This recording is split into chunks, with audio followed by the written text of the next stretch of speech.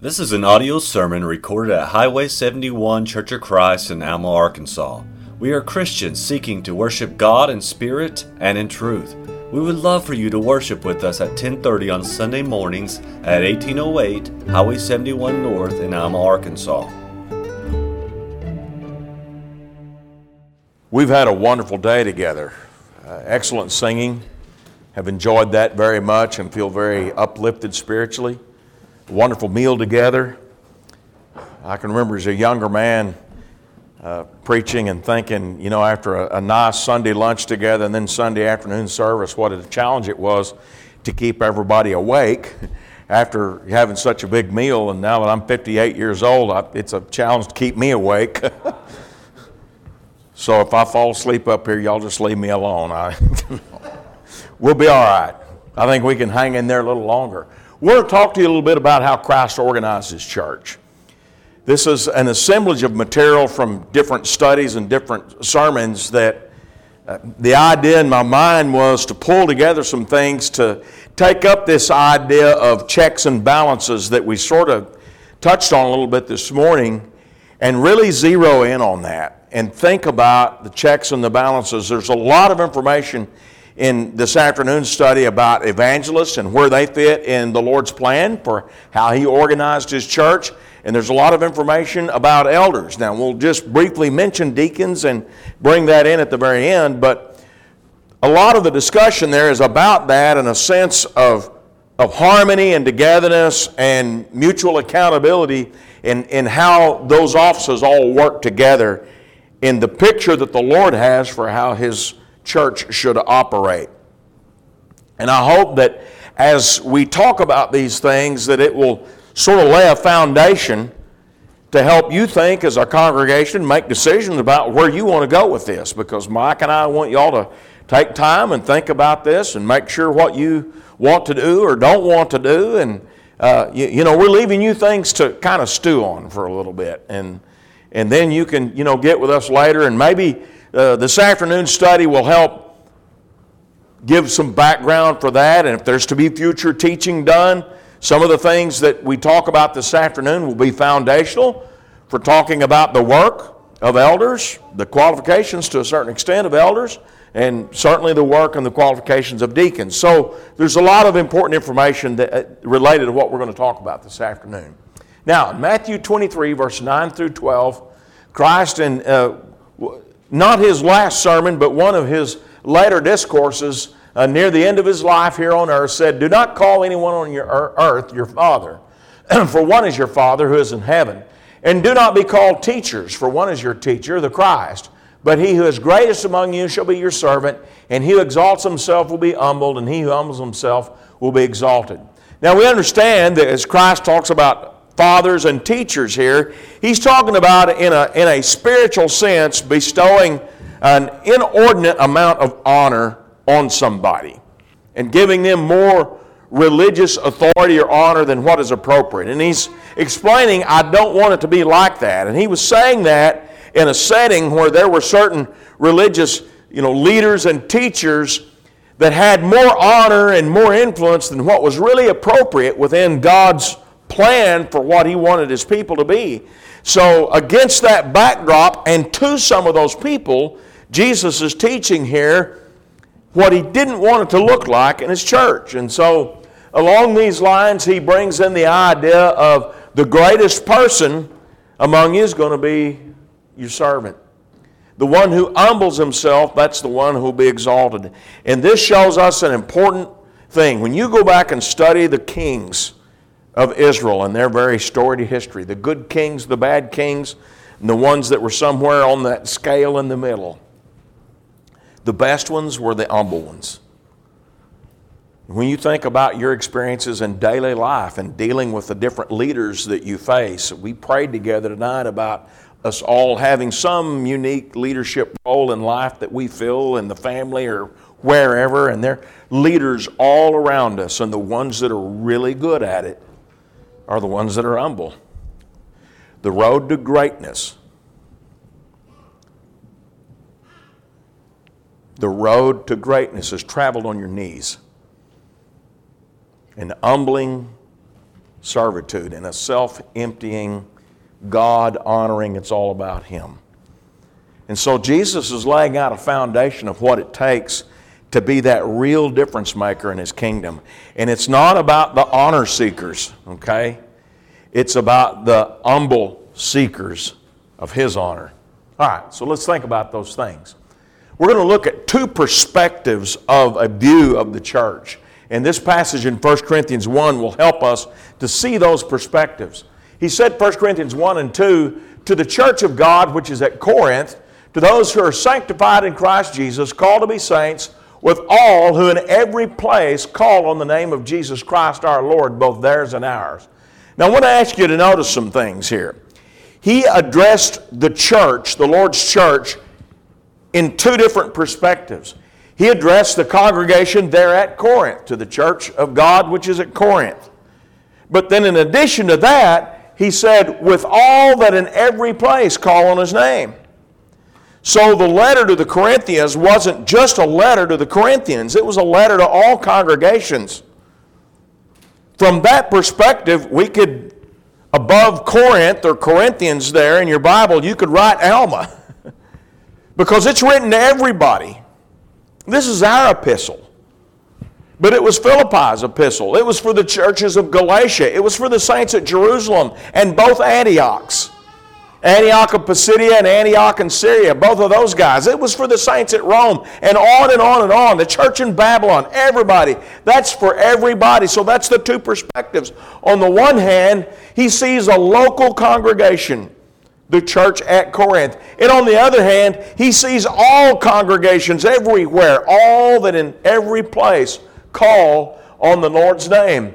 In Hebrews 12 and 23, we find interesting language that describes the Lord's church. He said, to the general assembly and church of the firstborn, who are registered in heaven, to God the judge of all, to the spirits of just men made perfect.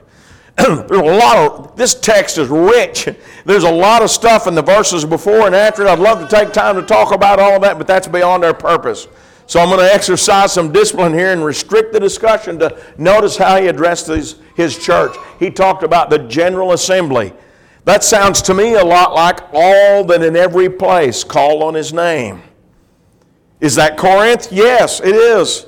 But it's everybody else too. You see, that's the universal perspective of the Lord's church, that He sees the church in that universal sense, but He also sees it in that congregational sense. See how He addressed the church at Thessalonica.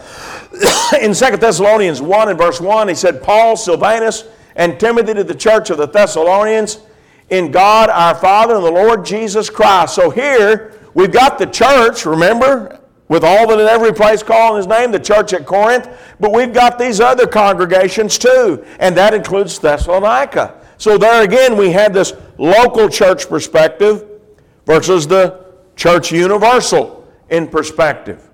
Now, let's talk about offices or an office in the universal church. Okay, I'm an evangelist. Mike is an evangelist. When Mike gets back to Norman, he'll be just as much an evangelist there as he is here. He'll be no less an evangelist there than he is here.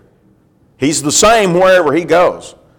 If he comes up and visits me at South Penn, he'll be an evangelist there. If I go from here to home, and I'll be an evangelist there. But when I leave South Penn and go to Norman to visit Mike, I'll be an evangelist. Anywhere we go, that's what we are.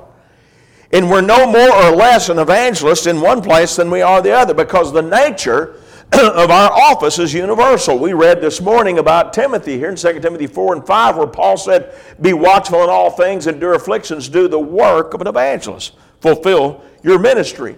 So the idea of the work of an evangelist, his ministry, we believe, is in the church universal. Now I realize the text is a little small, but I had to do this to get it to fit.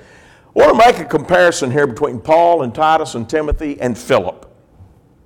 Now at the top of that chart over on the right, you see Timothy is called an evangelist there in 2 Timothy 4, which we just read. And we know that Philip is called an evangelist in Acts 21 in verse 8. It's not a term that's used a ton in the New Testament, but it is used. And it's actually based on the word angel.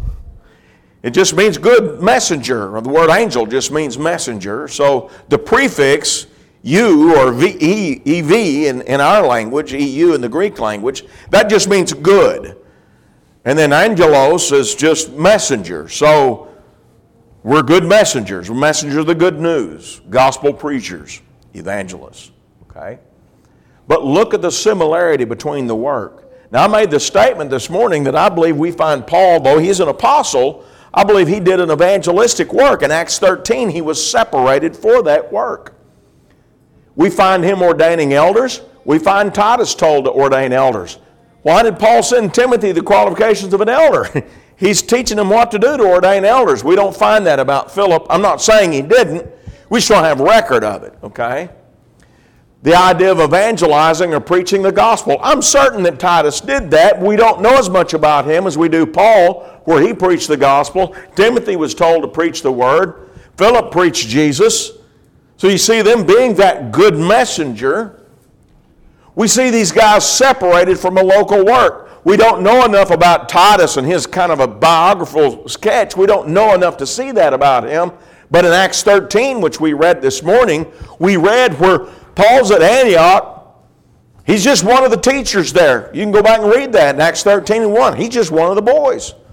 But then the Spirit said, separate him and Barnabas. They're going to transition from that work of a local teacher to a different kind of work. And then from that time forward, we find Paul doing a kind of work that Timothy and Titus and Philip did. You know, Paul separated Timothy out. When he went to Acts 16 there, when he went to the area where Timothy lived, he saw Timothy and he said, I want to separate him, see, for the work. So he said, I want him to go with me.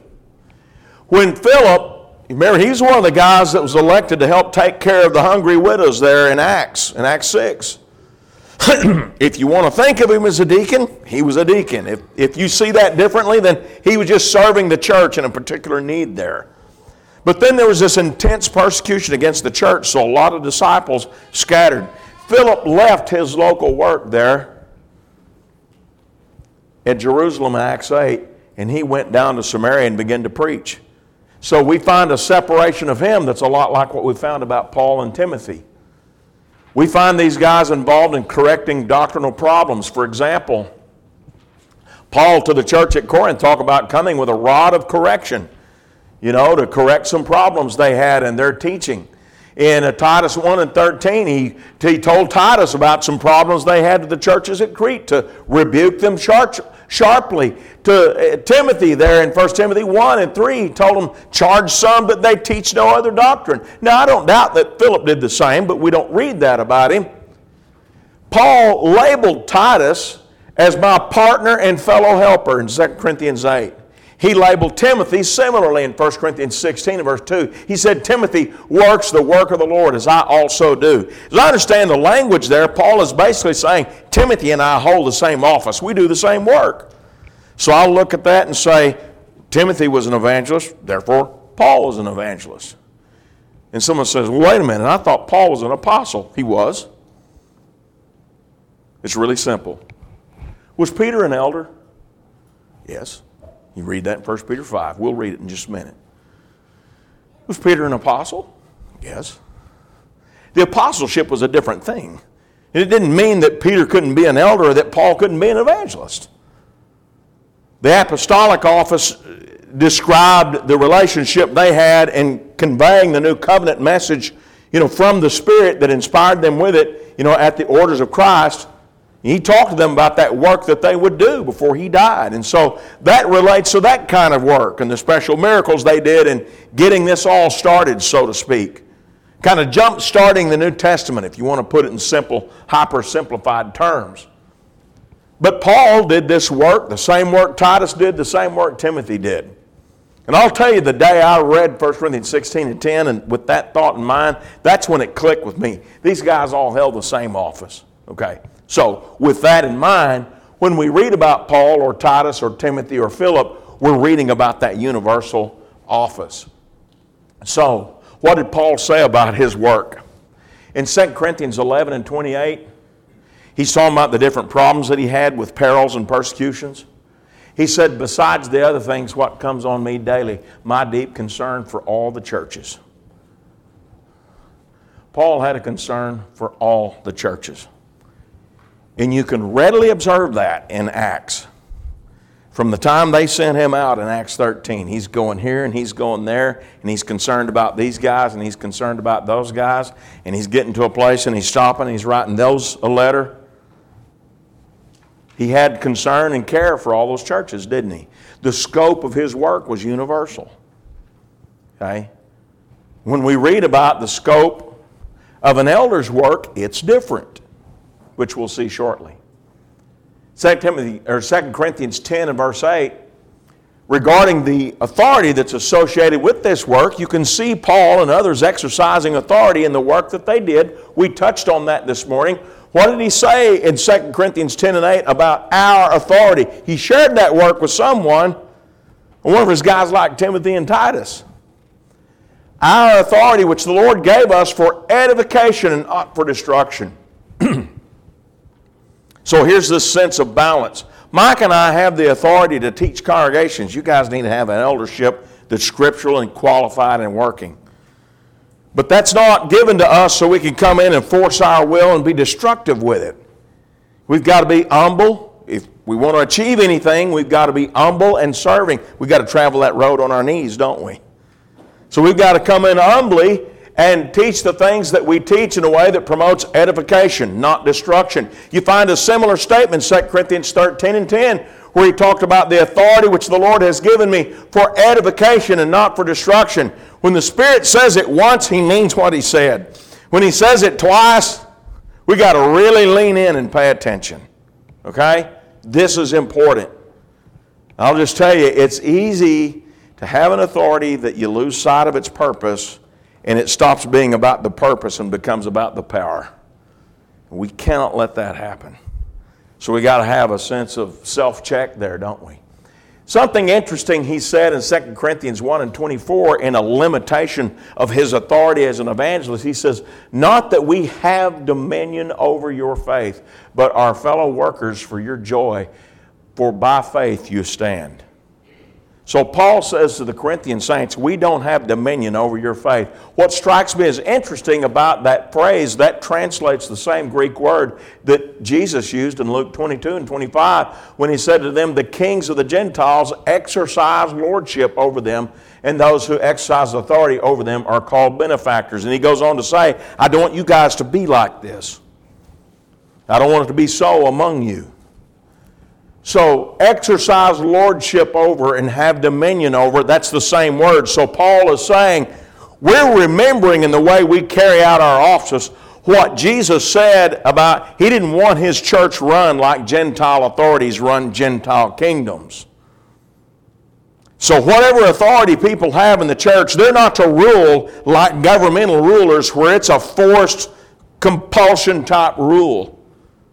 We don't bear dominion over. And I find that interesting that what Christ is confessing to the Corinthians about his authority that he's trying to use to help them fix their problems, that he's careful to honor the limits on his authority that Jesus taught his disciples during his personal ministry.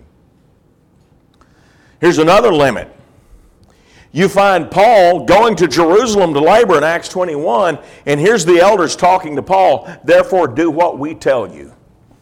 We have 4 men who've taken a vow, and then they go on and talk to Paul about taking a certain kind of vow and going to the temple and going through this ritual. So what happens? Paul goes to Jerusalem, and he has to submit to what those elders say. They have authority over the flock at Jerusalem. And so while he's working at Jerusalem, he doesn't submit to the direction of the authorities of Ephesus. They direct matters pertaining to Ephesus. He submits to the authority of the elders at Jerusalem.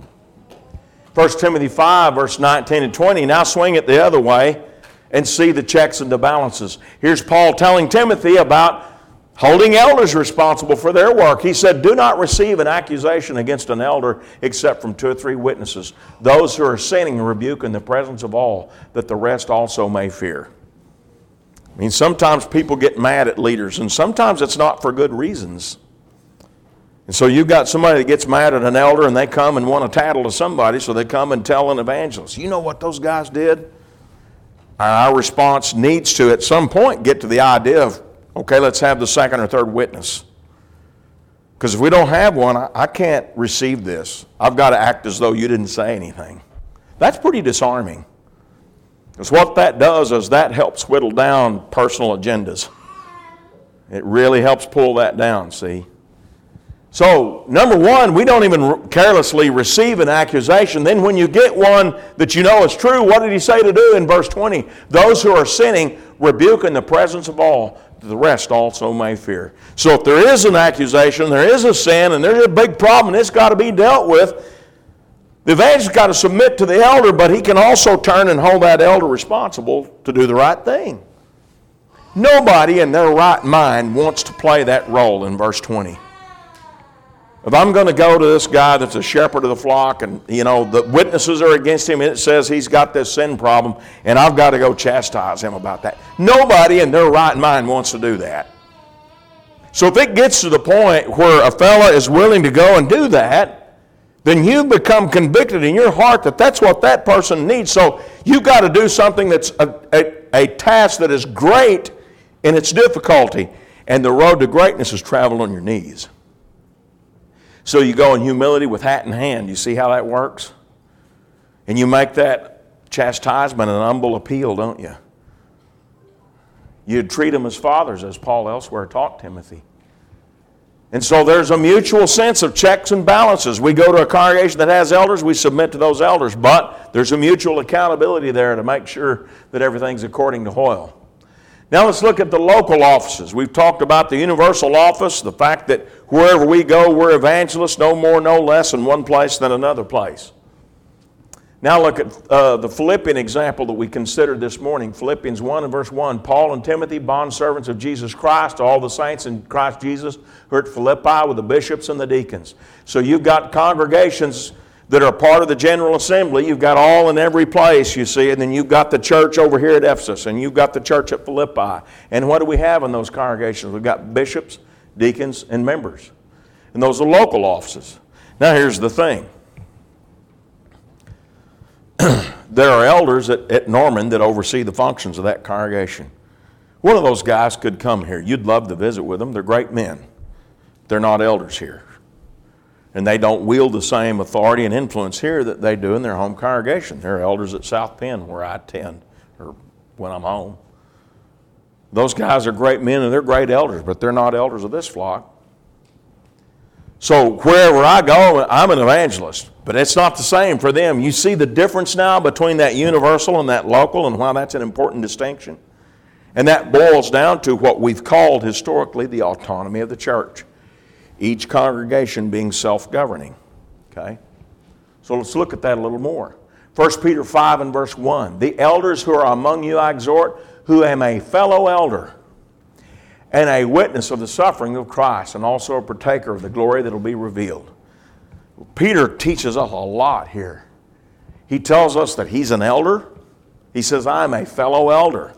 He tells us here that the elders is an eldership. It's not just one guy that's the chief of a congregation, but it's a group of men, because the word that's translated fellow elder meant Peter served alongside others who also served as elders. In 1 Timothy 4 and verse 14, Paul told Timothy, do not neglect the gift that is in you, which was given to you by prophecy with the laying on of the hands of the eldership. King James says presbytery. And that means a board of elders. So you've got elders or fellow elder and eldership. You've got terminology that says this is a plurality of guys in a congregation. We're not going in somewhere to just set up one lone leader. We're going in to set up an eldership. Okay? 1 Peter 5 and 2, now you're shepherding the flock that you're a part of, as we've talked about, so there's that autonomy. You've got the different congregations and you've got elders over their congregations, and they have oversight of the flock that they are a part of, not over different flocks. Now, let's look at the big picture. In the General Assembly, the Church of the Firstborn, all that in every place call on His name, you've got these different congregations where when they reach that stage of spiritual maturity that they have elders, you've got elders and they're overseeing their flock. And then as a universal office, you've got guys like Mike and I.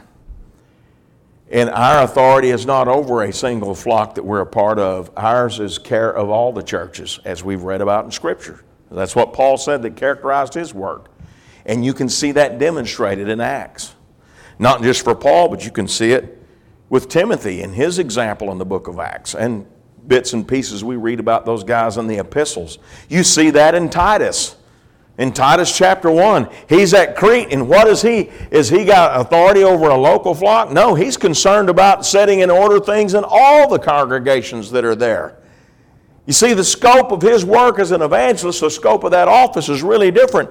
So understand, an evangelist is not an employee of a particular congregation.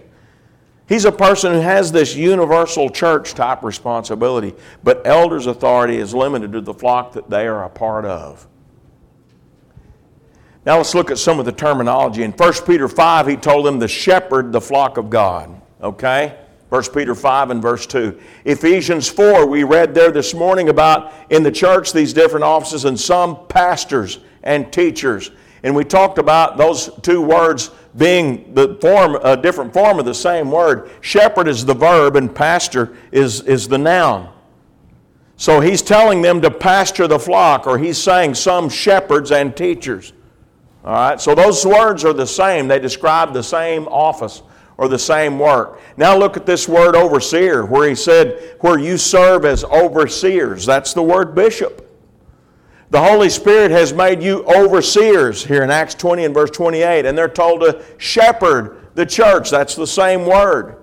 In Titus 1, he said a bishop must be blameless. And that comes on the heels of Paul saying, ordain elders. And here's the qualifications. Why are these qualifications here? Because a bishop must be blameless. So bishop is used interchangeably with elder. So if you've got an eldership, you've got a bishopric. You've got guys that are bishops. You've got guys that are pastors. You've got guys that are shepherds. There are different names that describe different dimensions of their work or their obligations. The overseers, the bishops, that's all the same. Those are all the same or akin terms, verb or noun forms of the same word. When you look in Titus 1, verse 5 through 7, he said you're there to appoint elders, and then he called those elders bishops, as we've talked about. So let's put that on a chart. Helps me to visualize. Hope it helps you. In 1 Peter 5, he says, guys, I'm talking to the elders, and I'm also a co-elder. You shepherd the church, and you've been made overseers. You've been made bishops, so pastor those churches. All right. So you've got those three terms, elder, bishop, shepherd. You go to Titus 1, you find the term elder and the term bishop in the same context, describing the same work. You go to Philippians 1, you find the bishops there in the church at Philippi. You go to Ephesians 4, you find the pastor, tying to the word shepherd. You go to 1 Timothy 4, you've got the eldership, tying to that co-elder concept we talked. All of these scriptures are talking about the same office or the same position. And then Acts 20, verse 17, they're called elder. Verse 28, they're told to shepherd, and they're called overseers. So all these scriptures we can see are all talking about the same office. And sometimes there's confusion in different religious groups because they don't understand that's all the same office or the same work. And there are qualifications that a person must meet or qualities that they must possess in order to be appointed to that office. Okay? So you understand that. Now let's move on. Let's talk about some passages that relate to their shepherding work. Hebrews 13, verse 7 and verse 17. Interesting passage. He says, remember those who rule over you and who have spoken the word of God to you, whose faith follow, considering the outcome of their conduct. Now let's stop for a minute before we read verse 17. He says, I want you to remember those who rule over you. Who would that be? Well, it sounds like elders, doesn't it? That makes pretty good sense. Word that's translated rule there is a different word than the word that uses the rulership of an elder when you read like in 1 Peter 5. It's not the word oversee, but it's the same idea. I've got a house and I've got a domicile. Just because I use the word domicile and the word house in the same description, that doesn't mean it's two different buildings. It's still the same place. It's just different terms that describe the same thing. And I believe that's what's happening here. Now, what did these guys do? they spoken the word.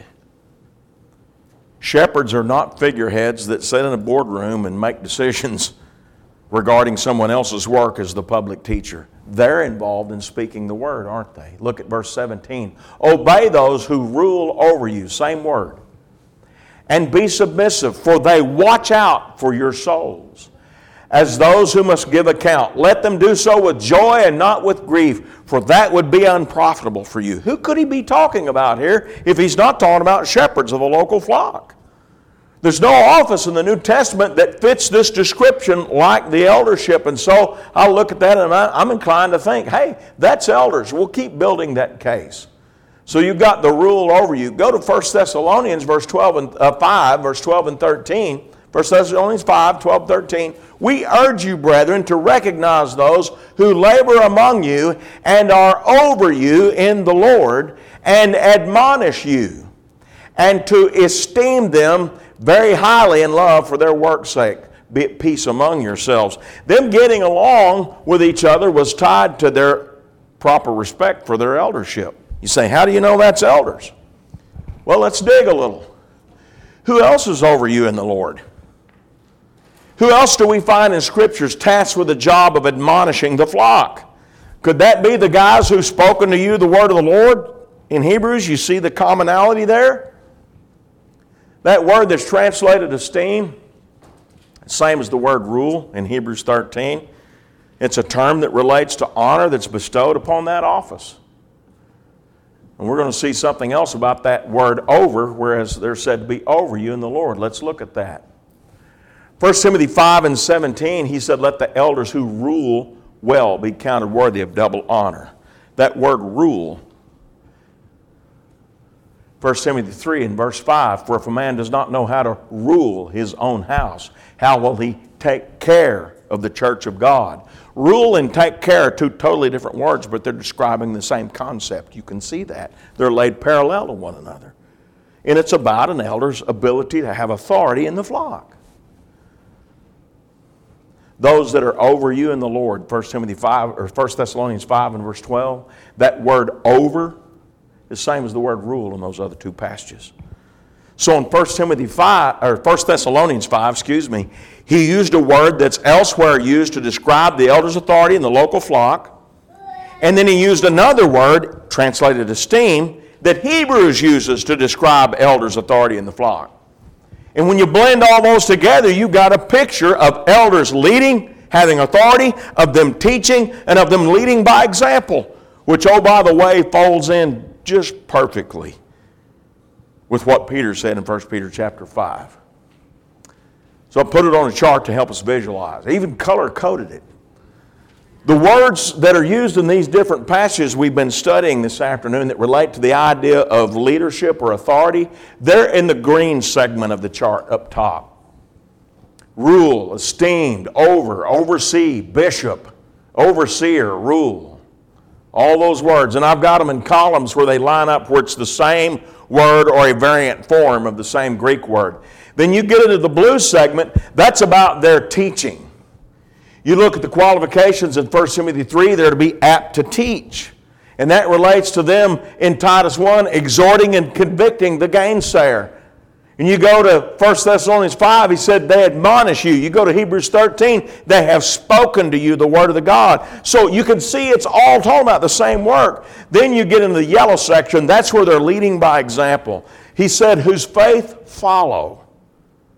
You can see the end of that. So you follow their example. What did he say in 1 Peter 5? He said they're to be examples to the flock. Do they lead by example? Yes. They also have a real authority that we're to respect. And they lead by teaching. How can you lead a congregation if you never teach them? The world sometimes has ideas of these offices that are not realistic and consistent with what's taught in Scripture. Elders are to be a teaching eldership.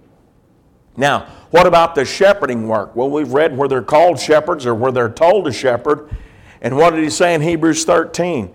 Now, I've said, I think that's about elders. And here we find them watching for your souls. That sounds a lot like a shepherd to me.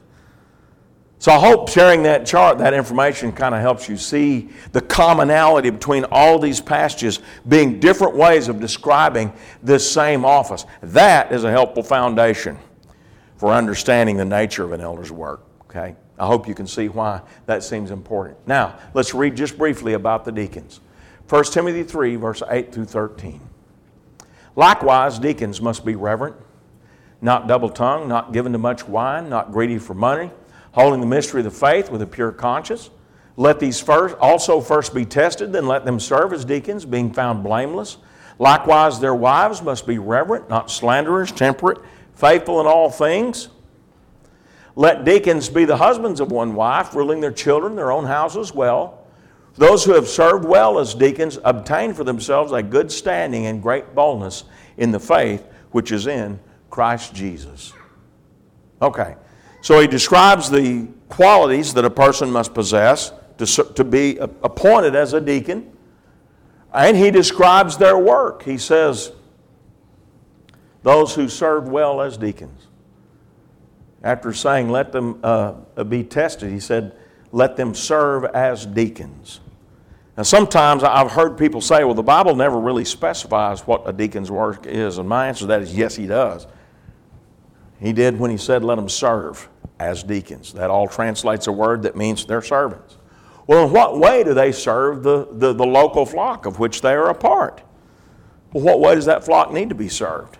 Now, this is something that, Lord willing, can be studied in greater detail in the future, but for now, we'll just throw this out. Does the church need help in the area of teaching and spiritual edification? We know elders are tasked with that. If a deacon is gifted to be able to serve in that capacity, why couldn't he do that?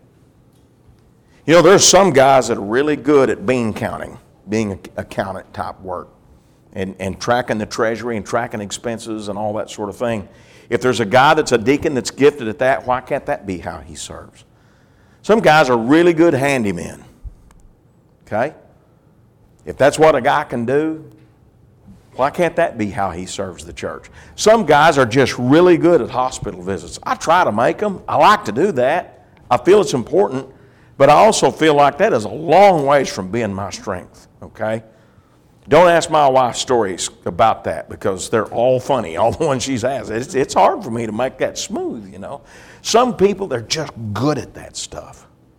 So if you've got a deacon that's good, why can't that be how he serves? We need to understand that, you know, I used to hear the elders are over the spiritual matters and deacons are over the physical matters. The Bible doesn't teach that. The Bible teaches what it teaches about elders, and we've touched on that a little this afternoon. The Bible teaches that deacons are servants. And they serve the church in whatever capacity that their talents allow them to serve the church. And that is a broad spectrum of thing that reaches far beyond keeping the yard mowed. Somebody needs to mow the yard, okay? But there's more. There's a lot of serving that can be done that benefits the church. So think of a deacon's local work in that regard. I hope this study is constructive and helpful for you. I hope you've been edified by the things that we've discussed. Again, we're thankful for the opportunity to be together. I hope you see consistency as we go from Scripture to Scripture and try to accumulate this evidence and let it snowball. I hope you see a real consistency that the teaching throughout the New Testament on these things is really consistent. When you see that high level of consistency, you're seeing the beauty and the harmony of the Lord's Word and the Lord's plan as He's revealed in His Word. And that's part of the beauty and the power of how the Lord set up His church. And that's why it's such a beautiful family and such a blessing to be a part of. And I hope you're a part of that this afternoon. I hope you've obeyed the gospel so you can have the joys of being a part of this heavenly family and that your name is registered in heaven. If you've not done that, we want to help you do that right now. If we can assist you in that, we'd love to do so. If you're a Christian, you need the church's prayer. We'd love to help you in that way. Please come while we stand and while we sing. We hope you have enjoyed this message recorded at Highway 71 Church of Christ. If you have questions concerning this message or would like to set up a study, please call 479-647-2658. May God bless you.